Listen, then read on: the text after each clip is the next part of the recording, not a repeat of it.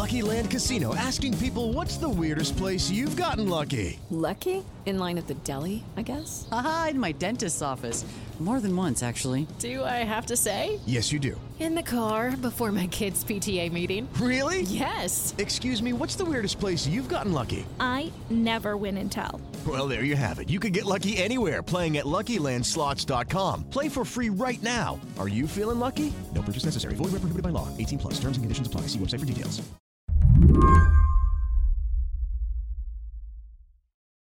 When Mayor Pete Buttigieg needs to speak to his Black constituents in South Bend, Indiana, he has this place that he shows up. He goes to this little sort of scrappy radio studio. It's called WUBS. It's in his hometown. It plays gospel music. Politico's Adam Wren was listening when Buttigieg showed up there last week. It's run by kind of a local Black pastor who has some influence in the community.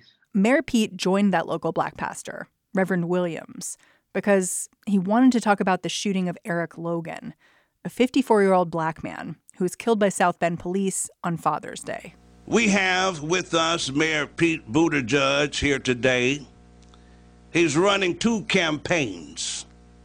One is for the presidency of the United States of America, and the other is damage control. Welcome, Mayor. Glad to have you today. And when Mayor Pete arrives in the studio last week to do this interview, the Reverend sort of reads this 2 to 3 minute statement about how Black Americans have sort of endured police violence for months and months and years, and really holds Pete Buttigieg's feet to the fire on this issue. The question I'd like to ask you today for our listeners is, why are you here? Well, I'm here because this is my home. And if all you know about Pete Buttigieg is that he has a funny name and he's running for president, the strong reactions he's getting in his hometown after this police shooting might surprise you. Last week, Buttigieg temporarily stopped his campaign and headed home to try to grapple with what led to Eric Logan's death. When he began talking to his constituents, it became clear many of them blamed Mayor Pete himself. Don't just talk it, be about it. Don't talk it, be about it. Show us, give us proof that you can really do something about it. I'll work on that. Do you believe that Black Lives Matter? Did you just ask me if Black Lives Matter? Yes. We gotta hear you say it. Of course, Black Lives Matter. Then fire your car.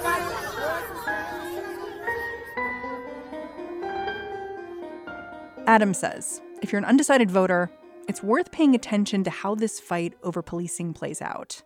The key argument of his presidential campaign is that Washington, D.C. should operate more like our nation's best-run cities and towns. And when you look at his purview as mayor of South Bend, one of his key responsibilities is over the South Bend Police Department. So if he is going to be president, his responsibility over the South Bend Police Department is really worth kind of poking at and investigating and looking at, because it really shows us what kind of leader he's going to be. Today on the show, Mayor Pete deals with a crisis at home. He's been trying to connect with Black voters on the campaign trail, but first, he's got to connect with the Black voters back in South Bend. I'm Mary Harris. You're listening to What Next? Stay with us.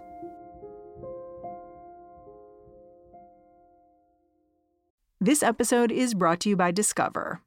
When it comes to your finances, Discover wants you to know they are the credit card that is always there for you. With 24/7 U.S.-based live customer service, everyone has the option to talk to a real person anytime, day or night. Yep, that means no more waiting for, quote, normal business hours just to get a hold of someone. We are talking real service from real people whenever you need it. Get the customer service you deserve with Discover. Limitations apply. See terms at discover.com/creditcard. I want to start this conversation not by talking about Pete Buttigieg, but by talking about Eric Logan, the victim here. He was a father. He went by the nickname 5'9". And there is a lot we don't know about how he was killed. The police say Eric had a knife. His family says that can't be right. A few days before Mayor Pete sat for his interview with Reverend Williams, Eric Logan's brother and family friends appeared with Reverend Williams, too. It was billed as a press conference. This is not about Peter Buttigieg and his bid to be president. Nope. So I just want you to know that what you hear today may not make the news reel, but it's not about Peter Buttigieg. Yeah. It's about Eric Logan and family. Amen. In this nearly 2-hour broadcast, the community dissects every detail of Eric Logan's death. They talk about why an ambulance was never dispatched to bring him to the hospital.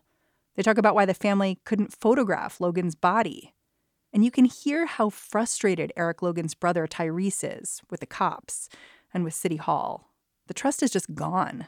They're saying they sorry? Sorry for what? Y'all lying to our face. I asked Politico's Adam Wren to try to get me closer to the truth here, as hard as it might be. We started out by talking about the officers involved in this shooting. Ryan O'Neal, who fired the fatal shots, and Aaron Knepper, who drove Eric Logan to the hospital. The problem here is that Ryan O'Neal's body camera wasn't activated, nor was his dash camera activated. So we really have no visibility into what happened. And this is important because the police originally said, oh, there will be video footage. We'll be able to look at that. And it's interesting because the family members said when they heard that, they just thought, oh, we know that's never going to show up. And they were right. Because I told them tomorrow morning when we wake up, the video cam is not going to work. And she did. And guess what? It didn't work. This reflects poorly on the city because one of the reforms that Pete Buttigieg started to usher in during his second term as mayor was the institution of body cameras to sort of build that trust between the Black community and the white community. And that started at the end of 2017 and was actually passed in 2018. The Common Council, which is sort of like the city council, spent $1.5 million on instituting body cameras. And just for the kind of instance like this, and the body camera wasn't operable. But there's something else, which is that these officers, Ryan O'Neal, who fired the shots, and Aaron Knepper, who showed up on the scene, both of them have these alarming histories. I wonder if you could start by telling me a little bit about Ryan O'Neal and his background. Yeah, one of the things that was fascinating to me as I reported in South Bend was that all of the Black community and the Hispanic community that I talked to seemed to already be familiar with these officers. There's a case of Derek Burton, who was arrested in 2008, and O'Neal called him, the N-word during this altercation and tased him unconscious. And there are lawsuits on record against O'Neal alleging that. There was another case of Michael Alexander, who was arrested by O'Neal, and O'Neal is charged with leveling multiple blows to his head and to his back. And then after O'Neal sort of used a stun gun on him, this man, Michael Alexander, alleges that O'Neal was laughing about how he was flopping like a fish. Now, both of these cases against O'Neal were dismissed by a judge in South Bend, but people are familiar with him. And all of that would be upsetting enough, except that Aaron Knepper, who drove Eric Logan to the hospital, he also has a really troubling past. That's right. There are a number of different cases that he was involved in as well. One of the incidences is that Knepper was involved in a 2016 incident where a 17-year-old boy had his home broken into by the police in a case of mistaken identity. His name was Deshaun Franklin. And in the middle of the night, Knepper was among officers who punched this boy 6 times and then stunned him with the tasers. They'd mistaken him for somebody else. And this case goes to trial, and a jury finds that Deshaun Franklin's constitutional rights were violated, and a jury awards his family $18. It's shocking to me, just completely shocking, that either of these men are in any position of responsibility for the city of South Bend. Yeah. And in 2016, there's actually a moment at a Board of Public Safety meeting where similar protests break out from some of the same activists that we've seen on these video images from South Bend that have gone viral just within the last week. Some of the same activists went to this meeting and they started a Fire Knepper campaign. They wanted this officer off the force. And at the time, Buttigieg is at this meeting. He has the same police chief that he has now. And he kind of tells protesters, I don't think this can be resolved by targeting any specific officer. It can only be resolved by making sure we have a higher level of trust in the community. I'm curious, you as a reporter, you've been covering South Bend for a long time. Would you call the police force racist? I think the police force is 240 people large, and so it's difficult to paint with a broad brush among that many officers. At the same time, you look at these very specific lawsuits, not only from people who have been targeted as criminals by the police force, but fellow officers on the force who say they have struggled to be promoted within the police department. And it's hard not to draw a conclusion like that. I asked very specifically the mayor last Wednesday after he spoke to new cadets. I asked him whether or not he had a racist police force in South Bend. And the answer that he gave me wasn't yes or no. He just said that there was no place for racism in the police force. So this is a question that you asked me that he hasn't answered yet himself. And so it's difficult to make that conclusion one way or the other. But when you look at officers like Aaron Knepper and you look at officers like Ryan O'Neal and you look at how they are perceived by people of color of South Bend, you know, I am a white reporter and am speaking from a place of privilege. But when you ask Black people there how they feel about these two officers, they would say that they are racist and that South Bend has a racist police force. Some of these problems go back years, before Mayor Pete was in office. But Buttigieg didn't do himself any favors when he fired his first police chief, a Black man who felt under siege in South Bend. By his telling, he gets a tip from the FBI that his police chief, who is the first police chief, first Black police chief in the history of South Bend, who is well liked by both Black people and white people in the community, has been secretly recording white officers in his force who have allegedly been making these racial comments. And he's allegedly at the center of an FBI investigation for breaking the Federal Wiretap Act. And so Pete Buttigieg has really his first significant decision to make in office. Does he fire this popular police chief, or does he allow this police chief to continue on and be investigated? In his memoir, Shortest Way Home, he writes about this incident, and he says that he's sitting at the end of a conference room table sort of mulling which decision is going to tear apart the community more. And so what he does is he calls the police chief on the phone instead of visiting him in person. This is what he would say would be one of the biggest mistakes of his time in office. And he essentially asks the police chief to resign. The police chief resigns, but then only a day later rescinds that resignation on the advice of Black people and Black pastors respected in the community who like this police chief. And so now Buttigieg is faced with a crisis. It really consumed the first year of his time in office and lost him a lot of trust, not only with Black people in the community, but with his Common Council. His Common Council would sue his office to try to get access to the contents of these tapes. And this is a case that is still winding its way through federal court right now, even as he tries to run for the presidency, and likely still won't be resolved for months, if even by next year. Mayor Pete is now on his third police chief. This police chief is white. In fact, the South Bend police force has hired fewer and fewer officers of color since Mayor Pete took office. But he's remained loyal to the force. Last week, one of the things Buttigieg did while he was off the campaign trail was speak in front of an incoming class of cops. And so the first time that he emerges publicly to sort of address this crisis that is unfolding is not with the family of the victim, not with the Black community, but with his white police force. How many of the new officers were black?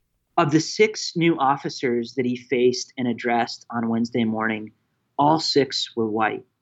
It feels looking at all of this that race is an issue that Pete Buttigieg has trouble taking seriously, or at least acting on seriously.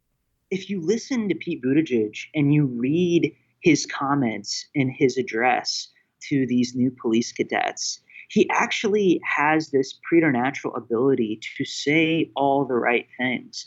He said a line that really sort of stuck with me as I listened to him in that room with the new cadets. He said that all police work takes place in the long shadow of racism, which is this really sort of beautiful, thoughtful sentiment. And it was a sentiment that just this week, the police union in South Bend attacked him for in a statement. They said that this is an unfair sentiment that Pete Buttigieg has expressed, and that Pete Buttigieg has failed to unite the community of South Bend. So now not only is he being criticized by members of the black community here, but he's being criticized by his police union. And so he does have this ability to talk about race in a way that feels and sounds compelling, but he is struggling to, as you mentioned, to act on this in a way that puts concerns to rest and rebuilds trust with the community. He would say that he's taken very specific actions to solve this problem. He would tell you that he has instituted implicit bias training for his police force, which he has done. He would say that he's instituted body cameras, which he has done. Well, and you look at the changes that you say Pete Buttigieg would lay out. In this case, those body cameras were off. The implicit bias training, in this case, the bias seems far from implicit. It seems right out there. That's right. And, one of the criticisms in this moment that we're seeing of Pete Buttigieg is that he's solving this very nuanced, delicate problem in the same way that a consultant might kind of recommend a raft of reforms and changes, which is particularly interesting when you look at Pete Buttigieg's biography, because in fact, he was a consultant. He was a consultant for the storied consultancy McKinsey based in Chicago, and essentially spent a lot of his time before he became mayor of South Bend solving these very cold, calculated problems. And so, the criticism of him has been, even from allies, that he has approached this problem that is deeply emotional in a way that is cerebral, cold, and removed from sort of the heat that belies this very complicated issue. And I have to say, from the outside, for a while now, it's felt to me like Pete Buttigieg has had trouble talking about race in a way that feels authentic. I still remember him going to Harlem with Al Sharpton and eating fried chicken. And it seemed like what an algorithm would tell you to do if you were campaigning for president. Yeah, I was driving around with a black pastor in the South Bend community last week as he was sort of giving me kind of a tour of the city. And he mentioned exactly that. He said, this is sort of like a cartoon version of what you would do to win over black voters. And he specifically mentioned the eating of the soul food. And he also mentioned an appearance that Pete Buttigieg did on a Showtime show recently where he basically drank alcohol out of a brown paper bag in a public park. And this black pastor was really aggrieved by that, and basically said, that's a parody of what African American people would do, to eat soul food at Sylvia's and to drink liquor out of a brown paper bag. I mean, he was deeply troubled by this imagery. He said, most of the black people I know here in South Bend are professionals. Yes, they love soul food, but they're much more complex than that. You went to this memorial for Eric Logan, and you spoke to one of the organizers, a guy named Eli Cantu. And he said he gave Buttigieg an E for effort, but is he making the necessary moves? I haven't seen them yet. After everything we've talked about, I tend to agree with him. I guess my question for you, as someone who's followed Pete Buttigieg for years now, what is he going to do now after all the listening? Because he's been listening for a while. That's the thing is, to hear his telling of the story, there's not a lot he can do right now. He would say he can't fire the police officers. He would say that there's no reason to fire his police chief at the moment, that his police chief has done a good job. And, he really has sort of shown in his relationship with the South Bend Police Department over the last 7.5 years a real deference to the police force. And that's what he seems to be doing now. He talks a lot about the importance of allowing the process to play out. Just this week, there is a suit against him by the family from a very prominent Chicago lawyer who took on Rahm Emanuel, and a lawyer who has said that he wants to turn Pete Buttigieg into Rahm Emanuel 2.0, which is to say that he wants to leave a significant bruise on Pete Buttigieg's record regarding police issues.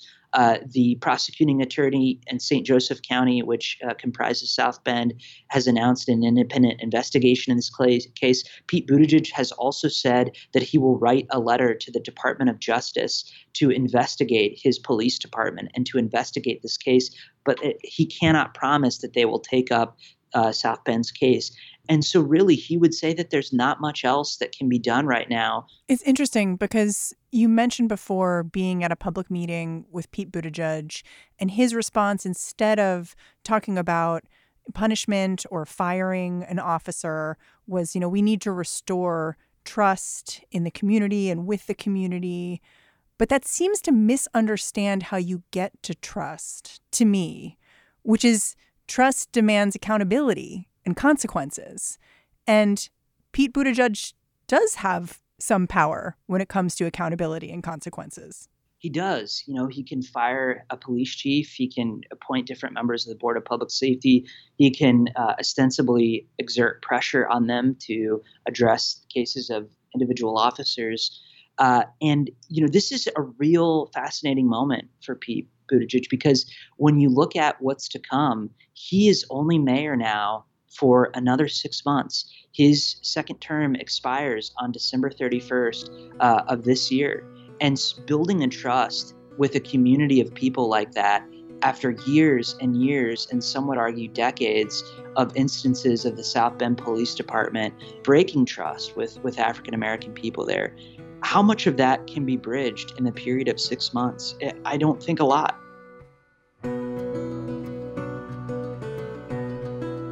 Adam Wren, thank you so much for joining me. It was a pleasure. Adam Wren is a contributing editor at Politico and Indianapolis Monthly. And that's the show. What Next is hosted by me, Mary Harris, and produced by Mary Wilson, Jason DeLeon, and Ethan Brooks. If you like us, tweet at us.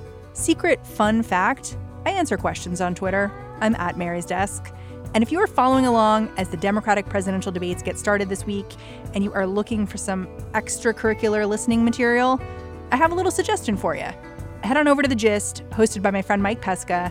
Today he is talking to Joy Reid. Personally, I just know her as AM Joy. She's going to be talking about her new book about Trump's rise and what might happen this election season. All right, talk to you tomorrow.